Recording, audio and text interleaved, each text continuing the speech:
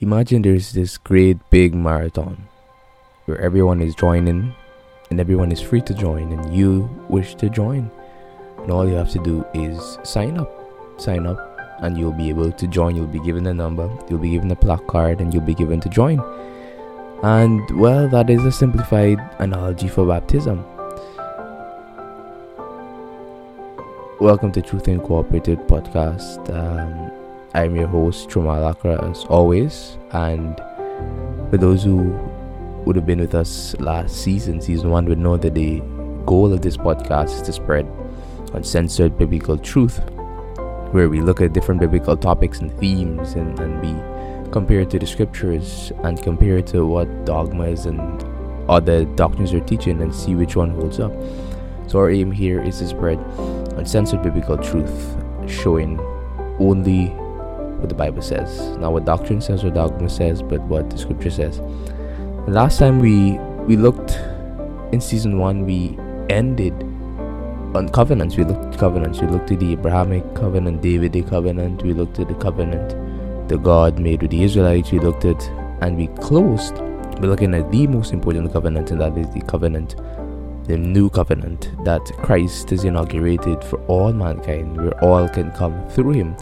So we closed there last season, and now we're picking up in season 2 here. We're picking up with baptism, which is a very vital and important subject and a very vital and important topic. Yes, so we're going to be picking up with baptism today, and let's get straight into it. What is baptism?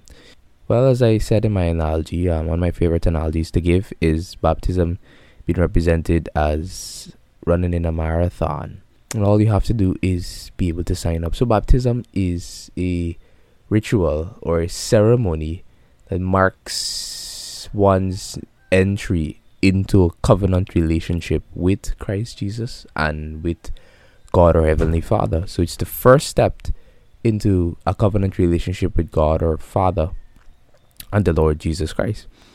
And let's look a bit at the old covenant, the old covenants that we would have looked at, Abrahamic and David, and we see that God would have called Abraham to be his people, a chosen nation, and for his descendants after him to be chosen. And what did God command him to do? How did he mark the covenant? Well, the covenant was marked through circumcision, and the people, the boys, the males of his descent, would have to be circumcised. And the circumcision was a representation, a physical representation in the flesh, that reminded the Hebrews, the Israelites, that they are God's chosen people. And every time they would have seen that, they would have been reminded of who they are and what they are, whom they are, that they're in a covenant relationship and that their lives are not their own, that they're not to live anyhow, but they're in covenant relationship with God, our Heavenly Father, Yahweh. And so that was vital. We see this concept even with the Lord Jesus Christ. It says in Luke, let's find it. Yeah, it says in Luke 2, verse 21, that after 8 days that the Lord Jesus was circumcised and he was presented at the temple. And that's where he met Simeon and the prophet Anna, who prophesied and who knew the instant moment they saw him, the Spirit of God took them over and they prophesied and knew that he was the great Messiah. He was and is the Savior of all of the world. So even Jesus was circumcised, and that was a representation that he was in covenant relationship with God. So the Jews even today still perform this ceremony, this ritual, if you like to call it, the marks between them that they are in a covenant relationship with God.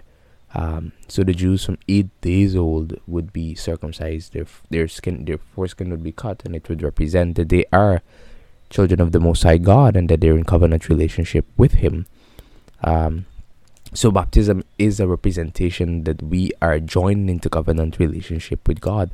So we can't join in covenant relationship with God through the Lord Jesus Christ without our baptism. And how do we know this? Well, let's look at Jesus saying it himself. Let's look at Jesus and Nicodemus, a very popular story. Now we know we don't, if you don't know who Nicodemus was, he was a leader of the Jews. He was a Pharisee, a religious leader. Thus he knew the scriptures and he knew the law by heart. He was trained in the ways of the law from a very young age, and he was a secret disciple of Jesus Christ because he could not be because of his high standing in the Jewish community, he could not be a regular disciple. At least not a disciple by day. It says that he would always come by night, because at that time he loved his honor among the community and among the Jews more than he loved God's word of truth. So he would come by night and he would question Jesus, and he came now to question the Lord Jesus. So we look at John 3, and we see Nicodemus comes to Jesus by night to question the Lord Jesus Christ. And he says to him, Rabbi, I know that you have come from God, reading from verse 2. As a teacher, for no one else can do these signs unless God is with you. Jesus responded, and this is what Jesus says to him, truly, truly, I say to you, unless someone is born again, he cannot see the kingdom of God. Nicodemus said, how can a person be born when he is old? How can he enter his mother's womb the second time and be born? So Nicodemus is very perplexed. Jesus telling him about being born again. He's very, very confused as to what is he telling me? So Jesus is telling him to get to the kingdom of God that you have to be born again. And Nicodemus is like, what? That does not make sense at all. I mean, how can I go back into my mother's womb? Can I as an old man, as at 6 foot, as 280 pounds, can I go back into my mother's womb? That doesn't really seem to be sensible to me, my Lord. But of course, Jesus was not speaking to him about physical rebirth, but he was speaking to him about baptism. And John at that time, John, Jesus' cousin, who was the prophet that would lead the way for the Lord Jesus Christ, had already begun baptizing the nation of Israel. So we see Jesus explains to him and says, well, I thought that you were a teacher of the law. I thought that you were a man of religious knowledge, that you would know the prophecies, that you would know what I'm talking about right off, that I'm not speaking about going into your mother's womb again, but I am speaking of a physical rebirth of that with water, born of water. That is baptism. That without baptism, you cannot enter the kingdom of God. So baptism is very important, and it's necessary because the Lord Jesus Christ says it's necessary. He tells Nicodemus that you have to be baptized, that you must. And many times some churches might say, you don't have to be baptized. It's not necessary, you could just come and confess that you believe in the Lord Jesus Christ, and that's enough. But according to the scriptures and according to Jesus himself, who sets the final rule, it is not enough to just confess, but we must also be baptized. So Jesus commands baptism. So according to the Bible, yes, we have to be baptized. So we can't just go and join into covenant relationship with God and with the Lord Jesus Christ unless we are baptized. So Jesus tells Nicodemus that no one will get to the kingdom of God unless he is baptized. So our first step, just like in marathon and entering into covenant relationship, first step to be able to enter the kingdom of God is through signing up. And how do we sign up? We sign up at our baptism. So there's no priest, there's no pastor, there's no one that could tell you that baptism is not important, because the Lord Jesus Christ had already said it. So if he said it, then it is important, because he has the final say and authority on all matters.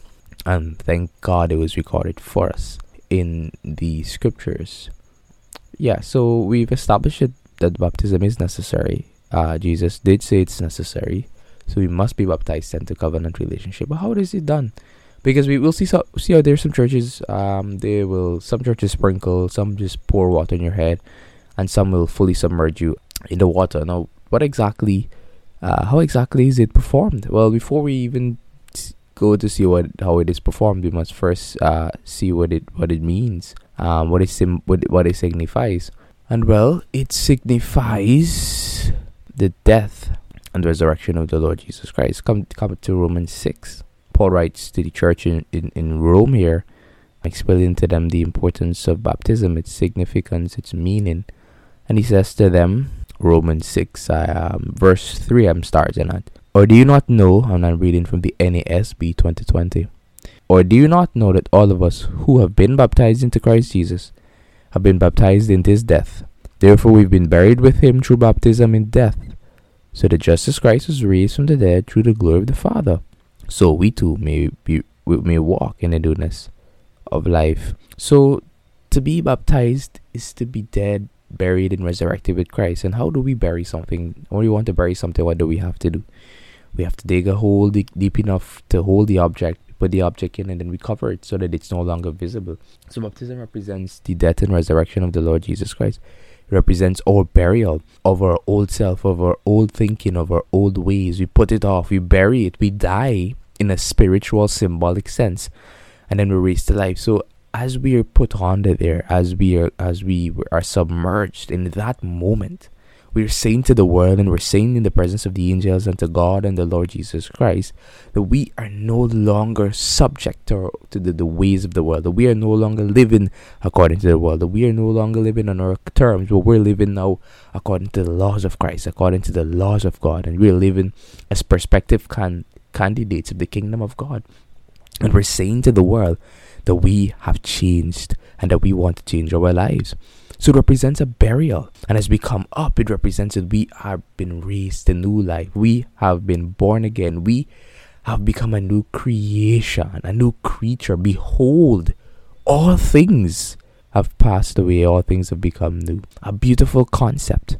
So to bury something, you can't just sprinkle water on it or pour water on it. That's not the way baptism is done scripturally. But it must be a burial, a submerging. And let's look at this. How can we prove this in the scripture? Well, let's look at one of my favorite passages in Acts chapter 8.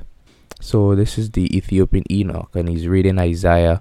He doesn't quite understand, and the Holy Spirit tells Philip, the evangelist who's preaching, to go and find this man who needs to be preached unto, and minister unto him, preach to him, and tell him what's going on. Verse 29. And the Spirit said to Philip, go up and join this chariot. Philip ran up and heard him reading Isaiah the prophet, and said, do you understand what you're reading? And he said, well, how could I, unless someone guides me? And he invited Philip to come up and sit with him. Now the passage of scripture he was reading said this: he was led like a sheep to slaughter, and like a lamb that is silent before its shearer. So he does not open his mouth. In humiliation his justice was taken away. Who will describe his generation? For his life is taken away from the earth. And the eunuch asked Philip and said, please tell me, of whom does the prophet say this? Of himself or someone else? So he's reading this prophecy about the Lord Jesus Christ, and he doesn't know it, about his death. When Philip explains to him, it says in the scriptures that then Philip opened his mouth, and beginning from the scriptures, he preached Jesus unto him. So Philip explained to him that was the Lord Jesus Christ, and he showed him other passages of scriptures and preached unto him and showed him that the Lord Jesus Christ, through the Old Testament, is the Messiah, is the one, and that he was to die, and that he had already died. And he ministered unto him the gospel of the kingdom of God and of the Lord Jesus Christ as they traveled throughout the desert. Throughout this Ethiopian eunuch here, he worked for Queen Candace. He was basically her finance minister. He looked after finances. He probably was Jewish. I would assume he was Jewish for the fact that he was going to the temple to worship. So to go to Ethiopia, to Israel, would have taken at least a week. So it was 2 weeks, a week to go and a week to come back. And he would not have gone alone, but he was affluent and wealthy, so he would have had some amount of bodyguards. And I know he would have went with the officials, and they would have had to have food and drink to go through this desert land for 2 weeks. So they must have had a large enough supply of water and a large enough supply of food. So if it had been a case, and let's look now at this verse that is important. And as they went along the road, verse 36, they came to some water. And the eunuch said, look, water, what prevents me from being baptized? And he ordered that the chariot stop. And they both went down into the water, Philip as well as the eunuch, and he baptized him. When they came out of the water, the Spirit of the Lord snatched Philip away, and the eunuch saw him no more. So the eunuch was so convinced of the kingdom of God, of the Lord Jesus Christ, that he is the Messiah, that he wanted to be baptized immediately. And they saw a body of water, probably an oasis deep enough, that he commanded the chariot to be stopped. He and Philip, they went down, and Philip baptized him and was snatched away by the Spirit to go somewhere else. So had it been a case where baptism was just a pouring of water, he would have taken some of his drinking waters as he journeyed back to Ethiopia and poured it on his head and baptized him. But he could not. Because as I said, as Paul says, as God says through Paul in his word, that baptism represents our death and resurrection, just like Christ. So we have to be buried. So the water was deep enough so that they could both be submerged. So baptism is not just sprinkling and pouring. That is not baptism. But it is our death to old self and our burial. And how are we buried? Well, we only can be buried when we're fully submerged. And that is what baptism is. But what about the prerequisites? Can we just go to church and sing and praise God for the first time and be baptized on spot? Some churches, they have mega tons of baptisms. Mega churches, they have these large baptisms which people would come and they would just be baptized. They would meet them for the first time and they would just say, do you believe in Jesus? Yes. And they're baptized, and that is it. They're pushed into the world, and that is the end of that. But is that scriptural? And what is the prerequisites? The prerequisites to be baptized. Now let's take a look at that. Let's look at Mark 16. This is Jesus as he's preparing to leave. Mark 16. And Jesus says to his disciples, and he said to them, go into all the world and preach the gospel to all creation. The one who has believed and has been baptized will be saved, but the one who has not believed will be condemned. So our first step into baptism is belief. So we must first believe on the kingdom of God, that God is setting up a kingdom. We must believe as well that the Lord Jesus is the Messiah, that he did die, that he did rise, and that he is able to save us, and that through him we will have eternal life and enter the kingdom of God. So the first prerequisite is belief in the Lord Jesus Christ, belief in the things of God, belief and knowledge of the kingdom of God. And the next is repentance. In Acts chapter 2, the people were asking Peter, what shall we do? They were finally realized that they killed the Lord Jesus Christ, and they were sad, and they asked Peter, what must we do to be saved? So he said to them, repent and be baptized. So the next step is repentance. So the two prerequisites for baptism is repentance and belief on the Lord Jesus Christ and the kingdom of God. So you see, it says that Philip in Acts 8, as the chariot went along, he from the scriptures taught the eunuch, taught the Ethiopian eunuch the things of the kingdom, the things of God. So it is not just a case where we just go one off and get baptized, but we must first understand God's word. We must first understand his plan. We must first understand his principles so that we will be eligible. Because if we don't believe and if we don't repent, then our baptism is just a bath. Then we've just received a bath. And I know many persons who would have said to me, I was baptized, but I never really truly believed, or I'm no longer in the faith. So for those people, they weren't truly baptized. They just received a bath. And we know that there is indeed one baptism, but for them, they were not baptized because they did not believe. So without belief and without repentance, then our baptism is not valid. So we must first have those prerequisites in order for our baptism to be counted in the presence of God. And I think another important point, what about infant baptism? What about baptizing children? What about bringing them and having them baptized? Some churches have inculcated this into their doctrines and into their beliefs that children too can be baptized. But let's see what the scripture says. And we just said that the prerequisites is belief and repentance. Children, first of all, cannot understand the things of the kingdom of God, cannot fully comprehend, and they sometimes cannot repent, especially not babies, because we see many churches would baptize Christian babies. But it's not scriptural. It's never, and if you search the scriptures, you'll never find it. But it's a dogmatic practice brought in by these very large and affluent churches. So a child cannot be baptized. The baptism of a child is not counted in the presence of God, because the baby cannot understand the kingdom of God. It cannot understand the Lord Jesus Christ, cannot repent of their sins, and as well as just pouring water in their head is not considered baptism. So infant baptism and baptizing very small children is not scriptural, and it really isn't a true baptism. It's just a church practice that we must watch carefully and we must study to see what it really means. But infants cannot be baptized. They can't meet the prerequisites and the needs and the prerequisital need to be baptized. So thus their baptism is invalid, because they just simply can't comprehend what is happening. And the scriptures do tell us that there's one baptism. But if we were baptized that we didn't believe, or we were baptized as an infant, then that baptism isn't counted. So once we were baptized and it doesn't count, then we can be re-baptized. Because once it isn't done in the specific orders, once the prerequisites are not met, then we truly have not been baptized, and thus we can be baptized. But indeed, yes, once we've been truly baptized, we truly repent, we understand all of the things of the kingdom of God, and all that is necessary for us to be baptized, then we are baptized, and we can never be baptized again, because we had already been baptized into the Lord Jesus Christ. So God is gracious. God wants all to come to eternal life, that none should perish. He wants all to come to the kingdom of God. And the first step to a covenant relationship with God and the Lord Jesus Christ through Christ, the high priest, is baptism, which represents Christ as going to all the world. He who believes and is baptized, that person shall be saved. So that is the first step. That is a signing up for this beautiful journey that we will all take to the kingdom of God. It's a wonderful experience. Speaking personally, it's the best decision that I will say that I've ever made in my life, is to be baptized and become a follower of the Lord Jesus Christ. So the big marathon awaits us, the marathon that leads to the kingdom of God, where we receive not a perishable crown, but one that is imperishable. It awaits us, and you can join, my dear friend that is listening.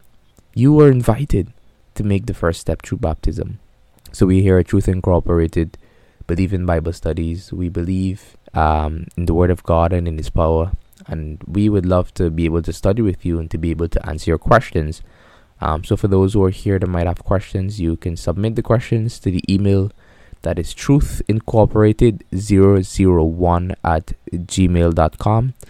truthincorporated001@gmail.com, or you can message us privately on our social media page on Facebook or Instagram. Facebook, we are Truth Incorporated on Facebook, and on Instagram we are T_Incorp. You could DM us privately there, and we will answer your question. And even you can request a private Bible study, so that you could understand the principles and even have a baptism set up for yourself. So please feel free to contact us. And for those who are new, who've never heard us before, you can go look at our old episodes from season 1, where we looked at God's covenant relationship. It's very important that you would look at those videos. So thank you once again for listening. And up next, we'll be looking at how we are made, our soul. So we'll be looking at the soul in the next episode, what the soul is, and we're going to look at the biblical aspect. So for the next 2 episodes, we're going to be looking at how we are made. And the next time we meet, you'll be hearing me as I prolong and I speak about the soul. So remember to leave, if you've not yet subscribed to the podcast, remember to leave one. If you're watching on Apple Podcast or on Spotify, to leave a subscription. And remember that to share with a friend as well. Share that they might come to know the great news of the Lord Jesus Christ and of the kingdom and of baptism. And also you can like our Facebook page and follow us on Instagram for updates on our podcast. So the podcast will be shot every 2 weeks. 2 weeks from now, you will hear me speak on this soul. It was great to be with you, guys, and the peace of the Lord be with you. And do feel free to message us anytime. Do not be shy. God be with you until we meet again. Take care.